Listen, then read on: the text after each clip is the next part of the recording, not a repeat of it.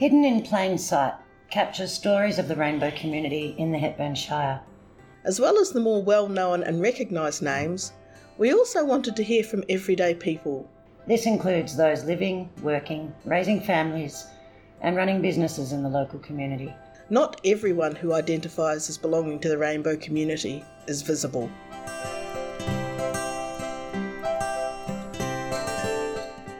Hidden in Plain Sight. Who are the people that you would want to interview? Who are the people off the top of your head? Max? Max. Yes. Max runs a radio program in Daylesford. Fabulous guy. I've known him for about 20 years.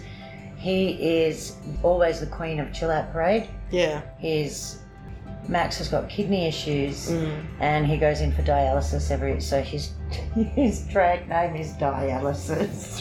Nothing like living your life. I know, and he's a beautiful human and he would absolutely love your concept. Yeah, so he's there. Okay.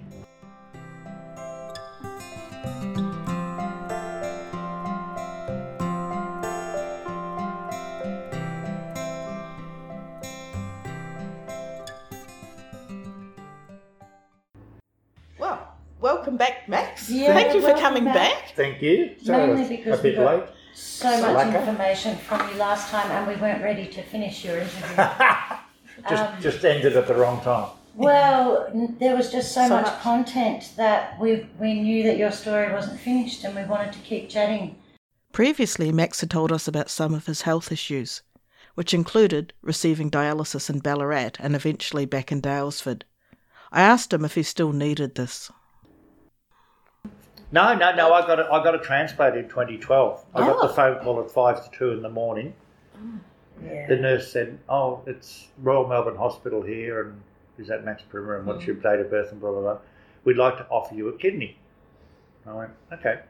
So she said, get down here as quick as you can, but don't rush, because we don't want you killing yourself on the way down here, which wouldn't be a good look. Yeah, that's right, we can then give to someone else. And I had none left, so it didn't matter. So Gordon, once again, we'd already arranged this, that if I got the call, he would jump into it. So I rang my sister first to tell her, and then I rang Gordon. And so we'd arranged for me to go out to his place and leave my car at his place, and he'd drive me down. So anyway, we left his place at 3:30 in the morning, drove to Melbourne, got there just after 7:30, and they started prepping me straight away for surgery. And so all the bloods they take over that period of time you're on dialysis, they put them into the computer. So when the person who's the organ donor, they take blood from them before they die, and then they put that into the computer and it matches. So sometimes the computer could match up 10 people for that one kidney. So then it's doctors and nurses' choice to who is that, which must be bloody awful stuff. Mine matched up with me only, and it was a 90% match, which is pretty bloody amazing. So I went into surgery at 8:30. I was back in recovery by 12:30, and it sometimes when they put an organ in your body, it'll what they call wake up straight away. Yeah. And sometimes it takes a little while for your body to get used to this. Yeah. So your kidneys are in your back, obviously. When they put your new kidney in, they put it in your stomach. Oh. So they put it down the bottom of your stomach near your groin, and they join it to the main artery up your leg. So that's how it gets a blood supply. So the more walking and moving you're doing with your leg, the more blood's pumping through the organ. Yeah. So it's really amazing. So so I woke up and I felt fine, and then it took mine a little while to wake up, but then I had a few other issues with blood pressure and things like that. So I ended up staying in the Royal Melbourne for 2 months, I think. Which wasn't a big deal. I mean, I could get up every morning, I'd go for a walk, someone brings you breakfast, lunch and dinner, you sit there and eat. No, not too bad. You sit there and eat it and someone takes the dirty dishes away. But the other funny thing was when I got up, I rang my sister and told her, and she said, okay, and then I rang Gordon. And of course they tell you must have a bag ready in case you get this phone call. Yeah. So, and I didn't even think. So then I'm chucking stuff in this bag, and of course I put jeans in with a belt, which of course you can't wear after your transplant because suddenly your kidney's in your stomach. So my sister had to go out and buy tracksuit pants for me. Soft, fleecy tracksuit. I know, yeah. And I don't own a pair. I never had a pair. So anyway, I get in the shower, I do all that, and I put the kettle on, get in the shower, come out of the shower all dressed, go into the bedroom, make my bed, go out and have a cup of tea, and then, because we go to Melbourne, and I'd forgotten to grab a couple of things, so Gordon came back to Daylesford and then came back that night with extra things like my laptop and stuff like that. And he walked into the room, and just happened to be the time he walked in when the nurses were there taking blood and everything, and he says, "Oh my God, you're an effing idiot." I said, "What?" And he said, "You made your bloody bed. Here you are going down to Melbourne for a life-saving operation and you made your bed." Well, the nurses cracked up something from it. So then it became the weird guy in bed 40 made his bed before he left home. I said, "Thank you very much, that's very charming of you." And so that kidney now? It's kidney? coming up for 11 years. Wow. Which is just phenomenal, and it's still working perfectly, but it's because I've done exactly what everybody's told me to do. You do what you're told. It's hard because you've got to change your complete diet. Yeah. You know, before the kidney transplant, I was down to 50 mils of liquid a day. 50 mils is nothing. Yeah. But I found the way around that was to keep ice cubes in the fridge, and if you felt thirsty, an ice cube would quench your thirst, and you weren't having that much fluid. Because when you go on dialysis, they give you a dry weight, so they weigh you, and that's your dry weight. So whatever is over that, that's how much fluid they've got to take out of your body. So you just have to be really, really careful. The day after your transplant, they come in and say, "You've got to drink 1.5 litres of water today." "Oh, hello. Yeah, I think I can manage that." But you're also a perfect recipient. Well, that's right. So whoever gave that kidney to you... Now there's a story to that too. Yeah, I was waiting for this. The lady who I got the kidney from was a nurse, and she was killed in a car accident on her way home from work. Some drunk guy came through an intersection and T-boned her car. She gave everything possible from her body, even skin. It was really amazing, and every year they hold a remembrance service in Melbourne for people who've given kidneys and people who've received kidneys. And the first year after my transplant, I was asked to tell my story on stage. And they said, "Oh, there'll be a few people in the audience," and I knew there was like 1,000 people sitting in this bloody crowd. And so the girl, before I went on stage, said to me, "Look over the people. So, you know, you're not looking at people, but that's not me. I've got to look at people's faces. So if I'm talking, I want to see their reactions." Anyway, I look up and there's a bloody mezzanine floor with more people sitting there. So I thought, that's going to really work. I'm looking up at the television. So I told my story and I got almost to the end and just lost it completely and had to walk off stage.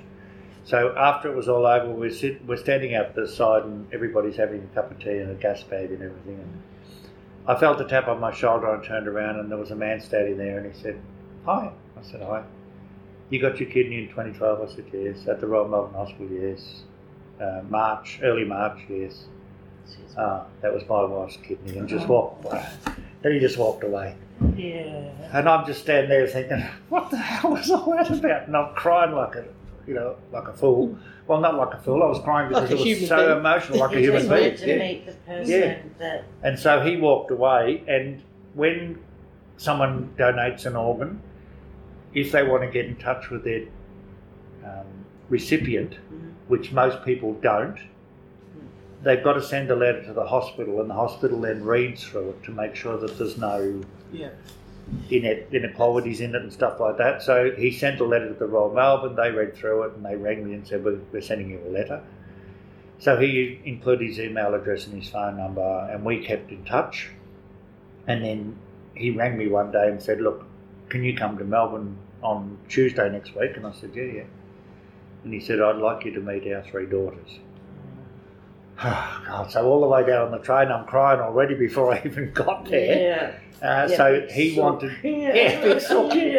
Well, I blame it on her because it was her kidney. I've got women's feelings now. That's different. Oh, you were halfway there. I was halfway there. That's right, exactly. From the beginning. So he wanted his daughters to see that their mother was still a giver, even after she was dead, because she'd always been a nurse and she'd always been that. Yeah. So that was a very emotional lunch. And the gift they gave me is unrepayable. Oh, Max. So it's been an amazing journey. Yeah. something very close to my heart that I really wanted to ask you about, and it might be a difficult question. Because I'm part of the generation that benefited so much from both of you in different decades, Rosie marching for decriminalisation, which I imagine you did as well, but you also being such a big part of the 80s, and I specifically am going to say that decade because that is where our rainbow people were hit really hard with another pandemic, and that's what I will continue to call it because I do believe it's not acknowledged as a pandemic, but it was HIV. Right, yeah. So, and just to clarify, this is the 1980s, not the 1880s. Just to make sure. Just want to make that official. Definitely. Definitely the 1980s. That'd be very historical. And I guess because I was born in 78, so I was young enough to benefit. I guess I'm old enough now to start seeing the implications of what happened and to understand that we are missing a significant number of our elder men, which I acknowledge because we lost them in a time which was pretty gruesome and pretty difficult. And I also remember as a young child the horrific advertising campaigns that were around, which were really fear-based. And as a 44-year-old woman now that benefits from the hard work that everyone did, I would like to ask how you went in those times. All right. Well, because back in those days, we had a lot of dinner parties at people's houses and we did all that sort of thing. We went to gay nightclubs. There was a lot more gay nightclubs, I think, in Melbourne in those days than there is today. I think we really had the best of times with nightclubs and spaces to go to. Although, having said that, they could have been raided at any time, like the Tasty nightclub event, and all sorts of weird and wonderful things happened. Ken and I had lots and lots of friends back in those days, as I still do today, and 4 of those friends were trolley dollies on Qantas, and so they travelled the world regularly, and that's when we first found out about HIV and AIDS, was these people coming back from trips to San Francisco or Los Angeles or wherever they flew, and you know, talking about this new disease that was supposedly only hitting gay men back in the day. That was the major issue with it. So we heard about it then, and I guess we all thought about it but didn't think that much about it because it was in America, like it was so far away, and even though people travelled, there's not a lot of thought went into the fact that it could hit us really badly, which of course it did. We soon found out that, you know, people travelling, people on planes that were trolley dollies obviously had sex while they were away. They met up with different people in nightclubs or saunas or gay bars or wherever it might be, and that led to sexual activity. And of course there was not much protection around. People didn't worry about protection in those days, which if they had done it might have helped a lot. But it was a totally different time, and that wasn't necessary. We didn't think about it. Yeah. And so that's how we first heard about this insidious disease. My questions go, do you think that it was early days? I guess early days back then, early days for our people being out and proud and being in numbers, big numbers, which made people safe. But do you think, had the pharmaceutical companies come on board, like what has just happened in the last 4 years with COVID, and worked really, really hard instead of stepping back and almost, I mean, correct me if I'm wrong here, but almost letting it go? Yeah, that's right. Well, it was pharmaceutical companies and governments. Governments didn't want to put any money into it, but then they came up with these hideous campaigns on TV of the Grim Reaper and stuff like that, which scared the heck out of people. And also, at the very start, we didn't actually see what the disease could do, because people got sick and they, you know, it was like the flu and blah, blah, blah and all the rest of it. But then all of a sudden things started happening fairly quickly, and Fairfield Hospital was opened as an AIDS hospital. Yeah. And that's when we sort of started to realise that things were really, really desperately bad. And once again, the governments and the pharmaceutical companies just sort of, oh well, you know, it's only happening to gay men, so it doesn't really matter. It's not really important. It's not that important, that's right, yeah. Which is so, I mean, So sad. But then it's That almost is so that sad. I think we're talking about the other way, is the best of times and the worst of That's times, right. because out of that became the Victorian AIDS Council, and every state had their... That's right, yeah. And doing it for yourselves, really, That's wasn't right. it? Yeah, Because exactly. you're on That's your own, what it nobody was. knew. Yeah, That yeah. was... Well, one of the staff members here who you know was responsible for getting the beds to Fairfield. They didn't Yes. have beds. Whoever A was group of involved, people, whether yep. you knew about that, I don't know. Yeah, But yeah. they actually fundraised to get beds That's right, for these yeah, guys that were dying hideous deaths. Oh, absolutely. It was just with shocking. No respect No. and no true love. No, or no, care. none it was whatsoever. a death sentence It back was a then, death wasn't sentence, it? that's right. There was no Yeah. drugs because, as we said, the pharmaceutical companies just stepped Not back. interested. The government weren't prepared to put any money in. And of course, there was a group of lesbian women in Sydney who helped start the whole thing rolling, the whole ball rolling, With care. and with looking after people with HIV and AIDS. And they just took it on themselves. They didn't think anything about it. It was just someone needed help. So Just we're in get there in to and do help. it. So let's just get in and do it. And of course, then the real toll started with the way it attacked people's bodies. Yeah. And like you said, there was no pharmaceuticals, there was no cure. It was just a death sentence. And of course, a lot of the people in those days got the news from their doctor that they had AIDS, and there was no hope of a cure. So a lot of people in those days were workers with the government, were workers in good jobs, so they had superannuation, they had money, they had savings. So of course they went out and blew it all because they weren't going to live. No future. So there was no future. So let's just get rid of all our money. Yeah. And then of course a lot of those people are still alive today, and now they're living on pensions because they got rid of all their money because no one was prepared to help. And it did hideous things to their bodies, but they fought it through. Whether it was because of a positive attitude, whether it was because of the love of their friends and family around them. That was the other thing. A lot of families Ostracised. Yeah. And a lot of the people who contacted AIDS there was quite a few transsexual people, and of course that was absolutely disaster because no family wanted someone else to know that their child was transsexual, and would AIDS not on top of that. That's right, yeah, would not accept the new name. Person. So the new person was just ostracised and back to the original person. So there was a lot of death notices that never went in papers. There was a lot of death notices went in under the original birth name, instead of the name that the person was living under at that stage. So it was all a hideous, hideous time. And I think I said in the first interview, we went to 21 funerals in a week, which was absolutely phenomenal. And all these people had died of AIDS and HIV.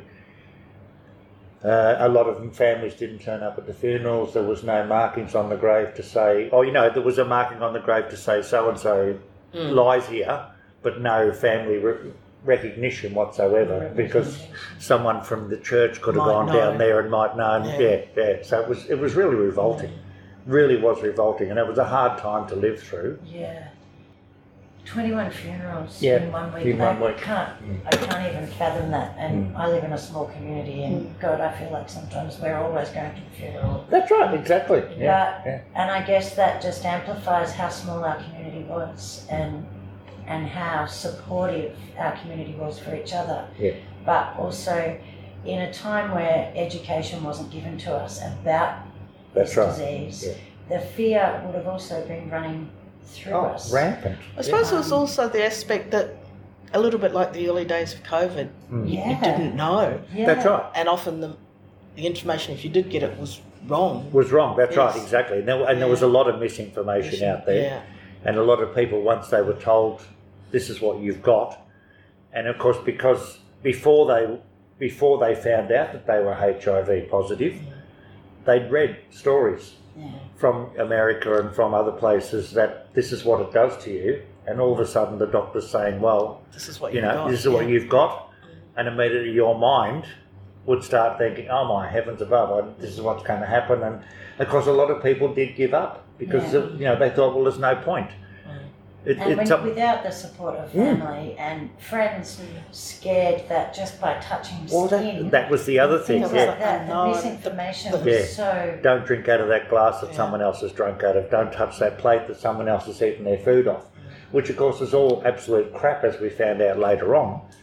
But the governments and the pharmaceutical companies weren't willing to come forward and tell us the truth.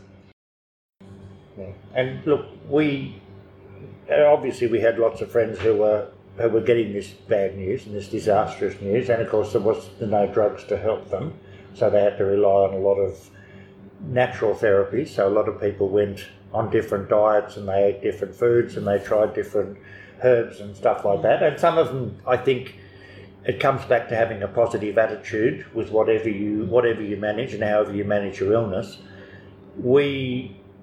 I still am a clean freak, so I vacuum the house every second day and do all that sort of thing. But I know I'm weird, yeah. And I also love ironing, which is another weird thing. Oh no, that's still getting over that one. Your first story of your cleaning business. And so we rallied round. My partner then was Ken, and he was an amazing cook. So he used to cook a lot of meals, and we used to take them round to people. We used to have people over to our house and have dinner parties and things like that. And all our friends knew, but once again, it was the stigma you had to fight your way through, because no matter when you start reading stuff or you're hearing stuff on the television or the radio, it does stick in your mind. Yeah. And you do have certain preconceptions, but then all of a sudden you think, well, what am I worried about? We're not actually doing anything. We're just having a dinner together. Yeah. We're eating. Even the stigma comes on cutlery. I know, that's right, exactly. What it went through. Yeah, the early days of COVID. Yeah. Well, that's right, yeah. And I remember friends, that they would have someone over for dinner who they knew was HIV positive. And they would have special plates and knives and forks. No. It's like, really, hang on, you're in the LGBTQI community. You know what these people are going through. Yeah. Why do you have to re-stigmatise everything? Yeah. Just accept these people into your home and care for them. That's all you've got to do. I'm just trying to remember, because I was a carer for a while. Right. The AIDS Council. But I came over from New Zealand in 89. Yeah. And because it had been round for a few years by then, I can't remember some of that aspect of it, but I do remember the stigma and the people that, in the office at work who had it, and it's like, that's right. The attitudes were really terrible. bizarre, isn't it? Oh, God, it actually hurts. Like, it hurts to think about it. I can't fathom it. No. I remember I was telling Rosie, it was when I watched It's a Sin through Oh, COVID. yes. Oh my God. Yeah, that was such an amazing movie. Yeah, God. Yeah. When I got to the last episode, I picked up the phone and I just rang my brother. And I went, what did you go through? And I was so grateful to hear. He said, no, not me. But he was at Tasty Nightclub. Oh, okay, when it was raided. Yeah, he worked there. Oh, was he? Oh. Yes, but his shift had finished and he'd knocked off 2 hours earlier. So he wasn't in the raid, but all his mates were, all his colleagues. So, but I rang him to go, Jesus, bro, what, did you lose people? And he said, no, I didn't. Okay, but my friends lost people because he didn't come from an overly supportive family when he came along. Yeah. Things were different when I came along. Younger sisters always. So my brother tells me. He always says to me, you got it so lucky. And I know I did. I know I did. And I'm forever grateful. And we're really close because of that. That's right. Yeah, it was an awful time, but we managed to get through it. I think with love and support, and lots of friends around. And I guess we understood it in a different way. We didn't take much notice of the adverts on TV, although they were there. Of course, they stuck in your psyche. Yeah, but I was about 5 and I remember them. We looked at things in a different way because we were so close as friends. And we were family. Yeah, you looked out for there was no blood, but we were family, definitely. Yeah. So we did take care of each other, and we also helped our friends out. And that's a legacy that still stands. Oh, absolutely. All of us now, we've got our rainbow family We stick together. Stick together, exactly. Yeah. Safety in numbers. Exactly. Well, it's that community, isn't it? Yeah. It is. And the good times and the bad times. And And that was the community that we have and still have. Yeah. And gee, we're a threat. Oh, Sometimes. absolutely. Such a As scary big group of threat. pink glitter. I know, so much pink glitter they can't So cope. Pink feathers and pink glitter. It wasn't just your flamboyant. No, it wasn't. there It was clubbers. it was people who never came out, who never admitted to who they were or what their lifestyle was until they actually caught this horrible virus. They got outed through no fault of their own. Looked after a guy for a long time, and he was in Fairfield. Right.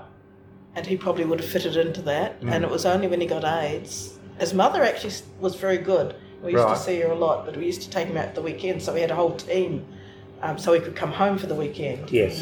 And it was for several months. But I often thought, that was, in some bizarre way, it was probably some of the best times of his life, because he had a rainbow family that's right. all about him, looking after him, taking him places and doing things. Yeah. But he'd had an isolated life before that. Right. Yeah. And all of a sudden there was all these friends there. There was people to help him, to talk to him. There was 24 hours a day. It was a roster. And And just to hang out and watch TV with them and that sort of stuff. And that would have been just so exciting. It wouldn't have mattered what was on TV. The fact that he was there with someone from his own family, not blood family, but chosen family. Didn't have to explain anything or do anything. Didn't have to talk about anything or anything like that. You're just there. We did this for months. It was quite a fixed group, so it was it was our little family. Exactly. John's family.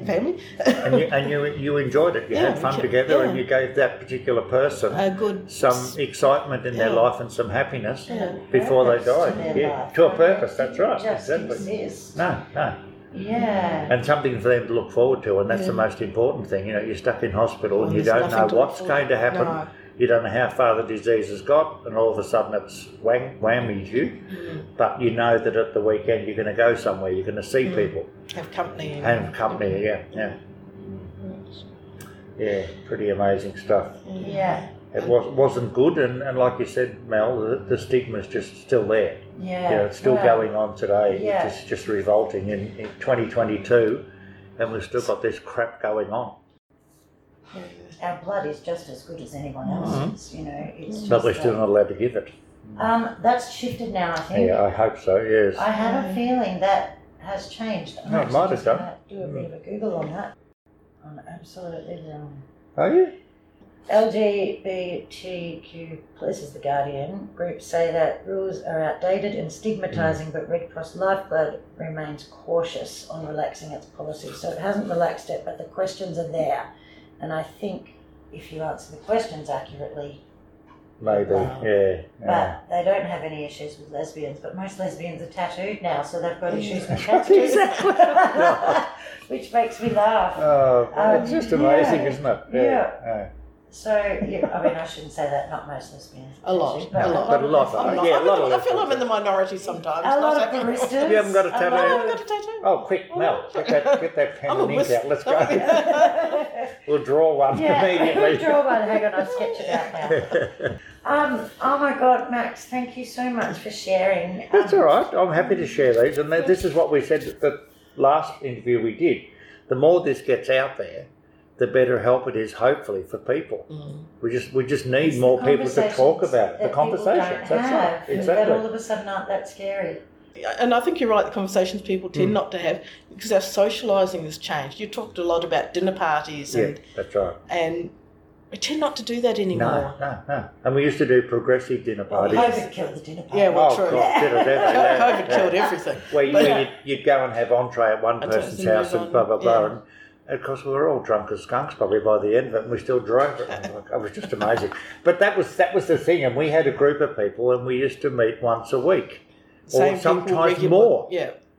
Because like I said, Ken was an amazing cook, and he would cook for 30 people without even thinking about it, and I'd be just going, okay. Yeah, and then you'd all just sit. I love that because the food was exquisite. Yeah. And I love my food, so it was pretty amazing. But I think a lot of people did suffer in silence, and a lot of people didn't have that contact. That was the hard part. If they'd already been in a situation where they were kicked out of a family, then they were living a very solitary life. And a lot of people... It's also jobs too, wasn't it? Yeah. Well, you couldn't say that. And so many jobs back in those days were government-oriented. Yeah. So you had to be really, really careful. You couldn't speak out. You couldn't do anything at work. So you were really, really sort of shy. And a lot of people didn't like to come out. You know, they didn't want to admit to anybody else who they were because of inner homophobia, internal homophobia, which so many people have. You know, if I say something now, then someone's going to pick on me and someone's going to bash me and someone's going to do this. And 9 times out of 10, that's not the case at all. And that was another big thing, wasn't it? That, you know, you had all that. Yeah. But it was still a lot of stigma attached to being anyone in the LGBTQI community. Yeah, see, because gay men were sort of outlawed, but women weren't, all thanks to Queen Victoria. Thanks Queen Victoria. Women couldn't possibly do anything like that with each other. What are you talking about? They haven't got the equipment to do anything like that.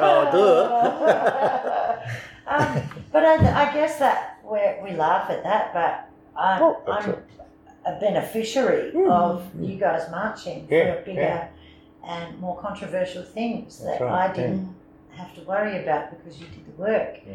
And I think I said in the first interview that I've never been bashed either. Yeah. I've been very, very fortunate, but I think I put it down to the fact that I'm willing to tell people, if you don't like me, tough titties, I couldn't care less. Yeah, I'm me, I'm gay, and that's it.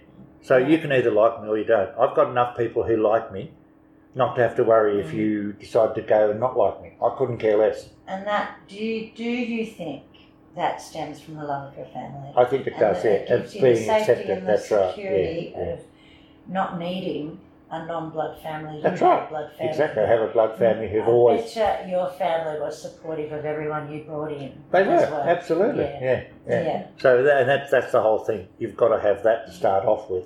Yeah. And then I think you get through life a lot easier. Well, I don't know whether that's the case. I did. But I think because I'm open about who I am and what I do, I don't really care. So it's a really interesting whole scenario, whole interesting lifestyle. Some people still haven't come out. I know lots of people who don't want anybody to know. Yes, funny. We were talking, it's interesting, we were talking before because we used to live somewhere else in central Victoria, which I won't know. And it was so much more conservative. We were talking about trans people before. Yes. And if there was anyone, you might see them once or twice, but you never saw them again. No, that's right. It was so uncomfortable, so... Yeah. And whereas here, it's like, oh, yeah, that's you. Oh, yes, that's right. Yeah. Well, we know a few people, Mel. Loads. Yeah. And they're part of the community. They're just massive contributors to the hospitality of our community. And that's the whole thing. If people would stop and look and listen and learn then the name, and that's all you need to know. Yeah. That's it. It's it's a bit like the pronouns of today. Okay, you don't know someone's pronoun, just call them by their name. It's not that hard. It's the same thing. I was talking to Rosie just before and I saw this really funny cartoon and I laughed out loud. And it was a guy in a wheelchair and they're saying, oh, what is it we called? Do we use the word disabled? And he said, my name's Joe. That's right. Yeah, exactly. That's all it is. Yeah. Just call me Joe. Yeah. Just call me Joe. It doesn't matter. That we can use as well, for goodness sake. Oh, that's right. I know. But everybody's hung up on doing the right thing and saying the right thing, and it's people who have names. Yeah. I think sometimes it makes it harder when you're trying to... Well, we're in that be politically correct. It actually gets really, really difficult because it depends where the other person is and where you are. And well, that's right. So exactly. Yeah. And when did you get involved with the radio? Well, the radio started in Bendigo, and what's 15 years ago? 10 years ago would be 22, 20. Look at all of us. 20. I hope you edit that pause out. 2007. Yeah, 2007, that's right. And there was 2 guys doing a radio show in Bendigo on a community radio station. And they got in touch with Chill Out and said, would anybody like to come and talk about Chill Out on the radio? Because everybody's going, oh, no, I couldn't. I'd be too embarrassed. Oh, no, I couldn't do that. Yeah. Like, it's radio. No one knows you. No one can see you, for heaven's sake. So I went across to Bendigo, and I did that twice, and they just kept asking me back. Yeah. So eventually I ended up taking over the show in Bendigo. So it was called Rainbow Radio. And originally it was started at 3CR in... Anyway, it was started by two lesbian ladies. And in those days it was called the Faggots and Dyke Show. State it like it is, really, hey? Yeah, that's right. Yeah. But in those days the studio was like a downstairs part, but the actual studio was upstairs. So there was 2 microphones and a desk and 2 turntables. So when they wanted new music, they had to run downstairs and get a record out of the thing and take it upstairs. Put on the turntables. Yeah, so these 2 women ran it for many, many years. And so they ran it for a lot of years. So it actually started 1985 or something. So, and it's still going. So now I don't go to Bendigo anymore. But I'm actually doing it from the local radio station in Daylesford, and I record it, and then I send it over to them, and they slot it into the program. So yeah, it's pretty amazing stuff. So what station is it on in Bendigo? So it's called Phoenix FM. Oh, okay, yeah. So it used to be part of a different group, and then there was members of both sides of the radio station who had a falling out. So there was a group that decided to start this new one called Phoenix FM, which is, rising from the ashes and all the rest of that. So I was part of the first broadcast from Phoenix FM, and I still go over there and do outside broadcasts with them because they're such a great bunch of people, and outside broadcasts are just heaven because you're out in the middle of, we did the Malden Folk Festival. So you just sit there in this little van we've got and you get people to come and talk to you. Yeah, it's fantastic. I just love it. Yeah. And you were saying before when we were talking that the Hepburn Community radio, you do breakfast radio. 2015 we had a community gathering at the skate park, and one of the ladies that was there said, I think we should have a radio station in Daylesford. And I said, I'll be on board with that. So we started in 2015 and there was 3 of us. And is that Manny? No, it was Pat Harrison, myself, Trevor and Ian. I've forgotten surnames. But anyway, there was 4 of us who decided we started. So we did a little bit of fundraising. We got some equipment together, and the neighbourhood centre gave us a space at a very reasonable rent. So we went to air on the 11th of December 2015. That was our first on air. Yeah. Because we all just wanted to be part of it. We just, we just needed to do it. So yeah, it's really good. Now, I had another topic I was going to, if you're happy to. We like topics. Yes. So, you've had a drag persona. Yes, yes, I have. And you've been, for Auntie many Di, years. Yeah. Auntie Di. Auntie Di, I like that. Auntie Di. Yeah. Very comfy, isn't it? So what's the, for someone who doesn't do drag, right. What's the attraction or because it's, I guess in many years past, drag and trans and gender, it was all sort of not really distinguished all from an outside that's right, viewpoint. Yeah. So, but it's quite different. It is quite different now, yes. Yeah. So what attracts you to do it? Why do you enjoy? It's different from men to women because technically I'm a drag. Oh, we're all as well. Yes. That's right, yeah. So it's totally different. It is, yeah. I guess it's the fact of putting on a different face.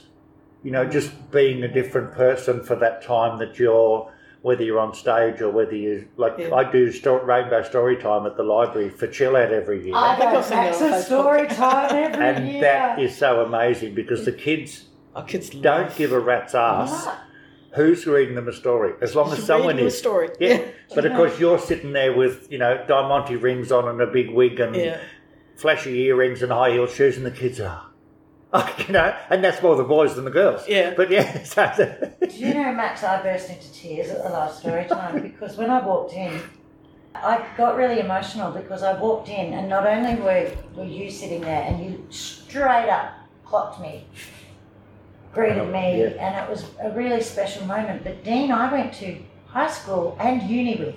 So Dean Frock Hudson. Yeah. We went to uni together. We were dance drama students. Right. He was at the boys' school. Oh, okay. And I was at the girls' school when we were in high school. And we were all in the same high school musicals together. Right, so okay. Dean and I have known one another since we were about 14. But I, standing there amongst all these kids in all their fairy costumes, all the boys were fairies, all the girls were Bob the Builder, whatever was going on, you looked around, you had trans parents, you had lesbian parents, you had gay parents, you had straight parents. The kids had no idea, and then you had Claire sitting there interpreting in Auslan. That's right. And I just got really overwhelmed and It emotional really is at how amazing. far we'd come. That's right. And I had to leave. I walked out, and God, bloody Channel 9 News camera, as I walk out the door waving my eye, and I said, please don't film this, please. He said, no, we're just testing. I'm like, I just in Good, a thank goodness for moment. that. Then I had to walk back in because it was just this moment It was of, amazing. I haven't been through a lot of the adversity you guys have been through, and a lot of the difficulty, but I'm part of it. Yeah, and that's I'm right, still a exactly. big part of it, Yeah, and it was so special. And thank you, That's because right. for me, I'm glad I could I do have it. to put my big girl pants on because I'm not going to Big lose girl's it and blouse. cry next.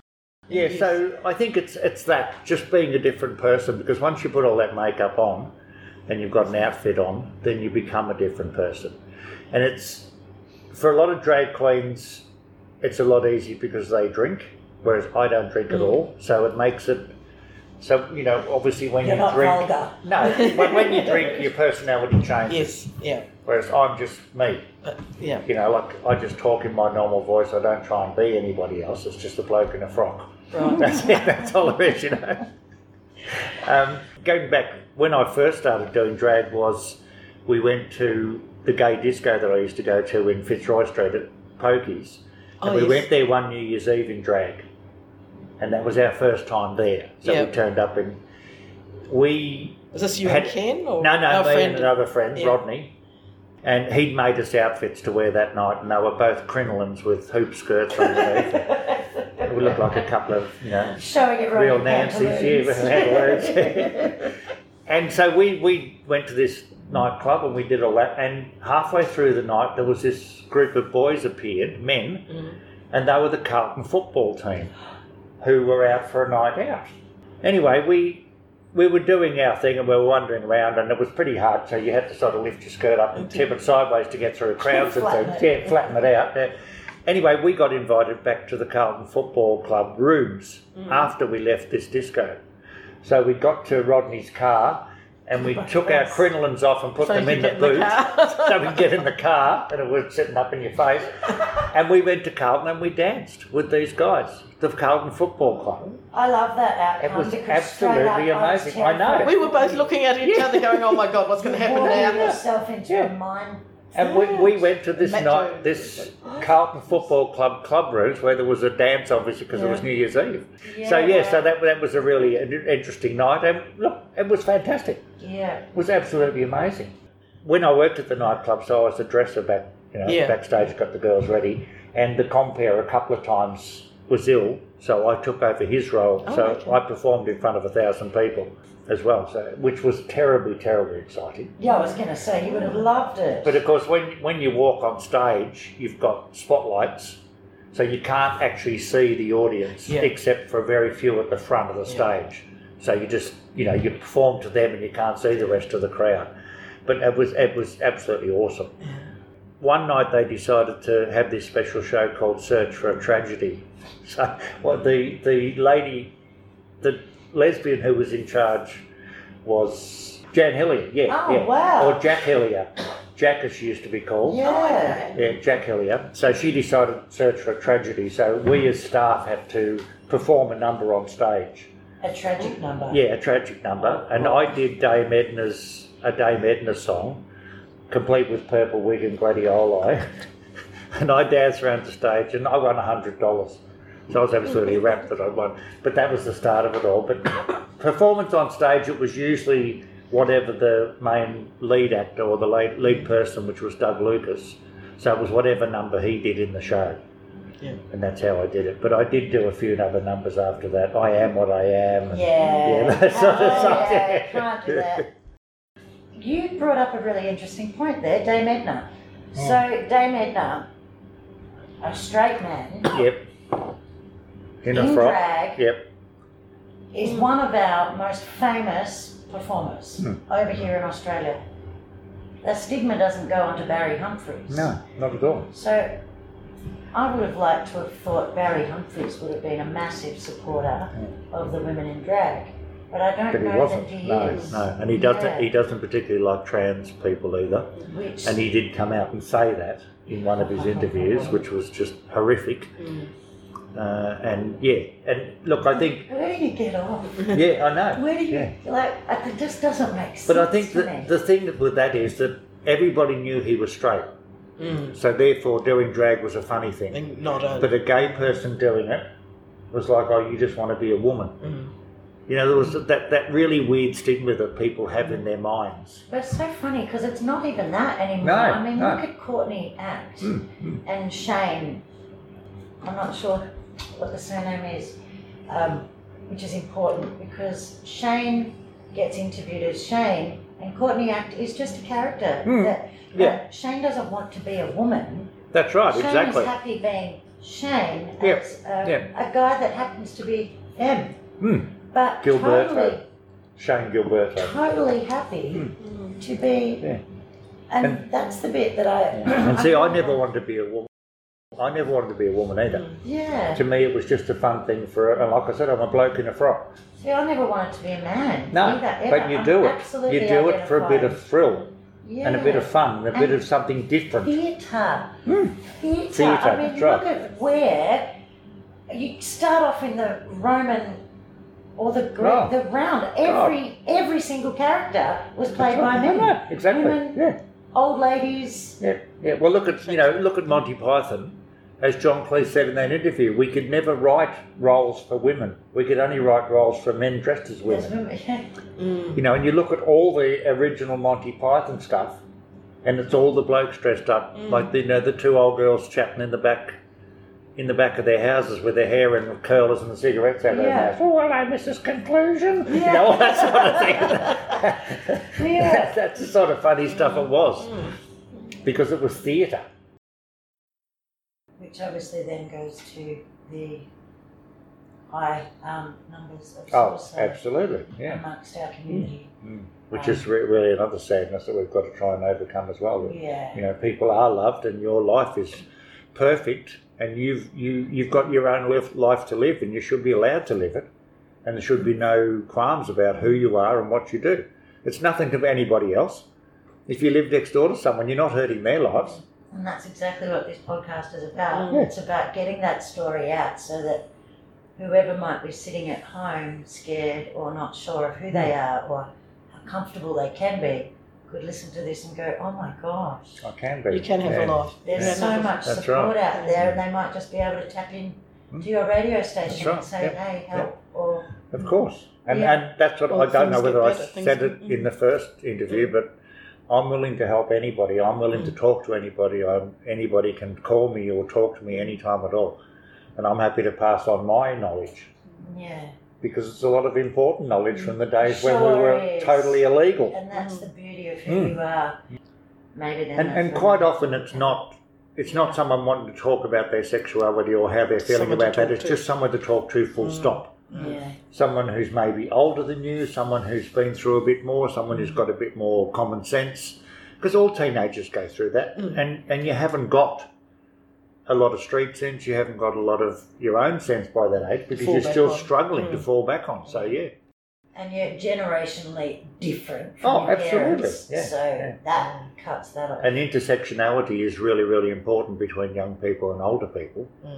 To have this sort of thing, and that's not about anything else but someone to chat to, someone to talk to, someone to ask questions of, and give advice, you know. And okay, it might not be the exact advice that person's searching for, but it's someone who's giving you some advice without judging who you are, and not saying, well, you shouldn't be going down that road. And the other thing is, you know, when you're talking to someone like that that's going through difficulties, whether they be a teenager or an older person who hasn't come out because of whatever reason, then you've just got to be the listener. And that's the best part. You just sit there and listen to what they've got to say, and then when they ask you, what do you think? Well, then you can go into your spiel, but I think you've just got to be the listener. Just let someone speak. And quite often that can be the only thing they need, is that someone's actually listened to their story, someone's listened to what they've got to say, and all of a sudden, oh, hang on, I am a bit better than I thought. I am a little bit more important than I thought I was. Yeah. And maybe that'll help my internalised homophobia, whatever it might be, or transphobia, or wherever you're going with it. Yeah. Yeah, it's all very interesting, and there's a lot of different things can be said and done, but I think listening is the most important thing. Yeah, it's so simple, isn't it? It is. Yeah.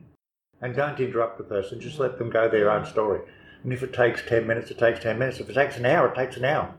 And I'm quite happy to be part of that. Yeah. Sit over a cup of coffee and talk about it. That's exactly how lucky we are to have Max as our first beautiful interview. Here is the world of information. Made our life very easy, isn't it, Mel? Yeah. You've given us a lot of information, but also education to go into the podcast with. Looking forward, now you've wealth of experience, lots of stories.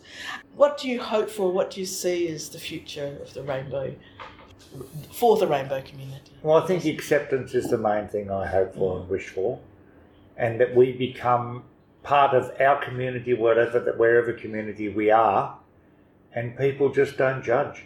We just become part of the whole community, and we're just people. It doesn't matter what sex you are or what you're doing behind closed doors. It's got nothing to do with anybody else. We just need to become one with everybody. Of course, we need to stand alone because we are different. Yeah.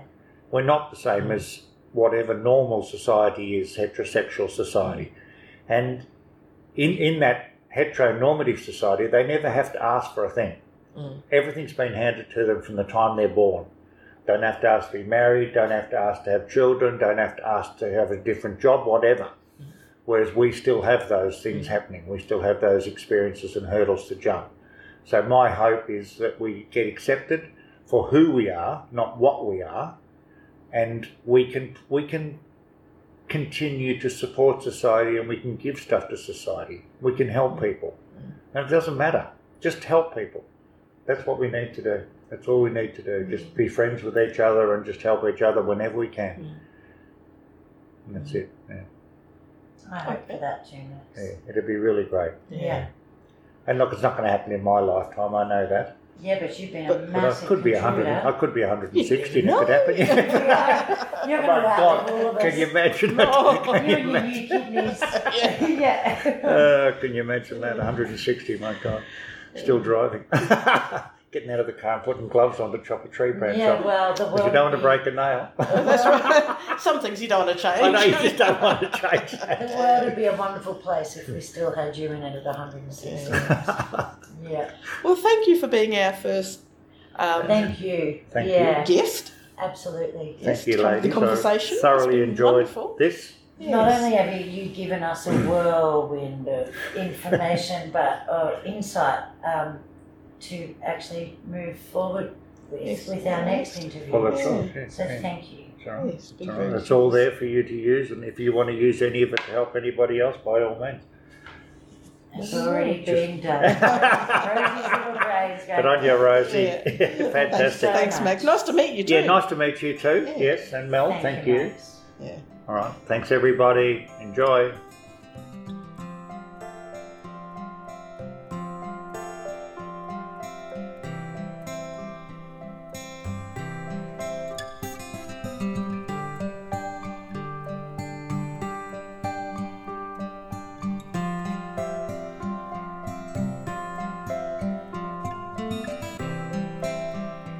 Hidden in Plain Sight is brought to you by us, Rosie Hill and Mel Thomas.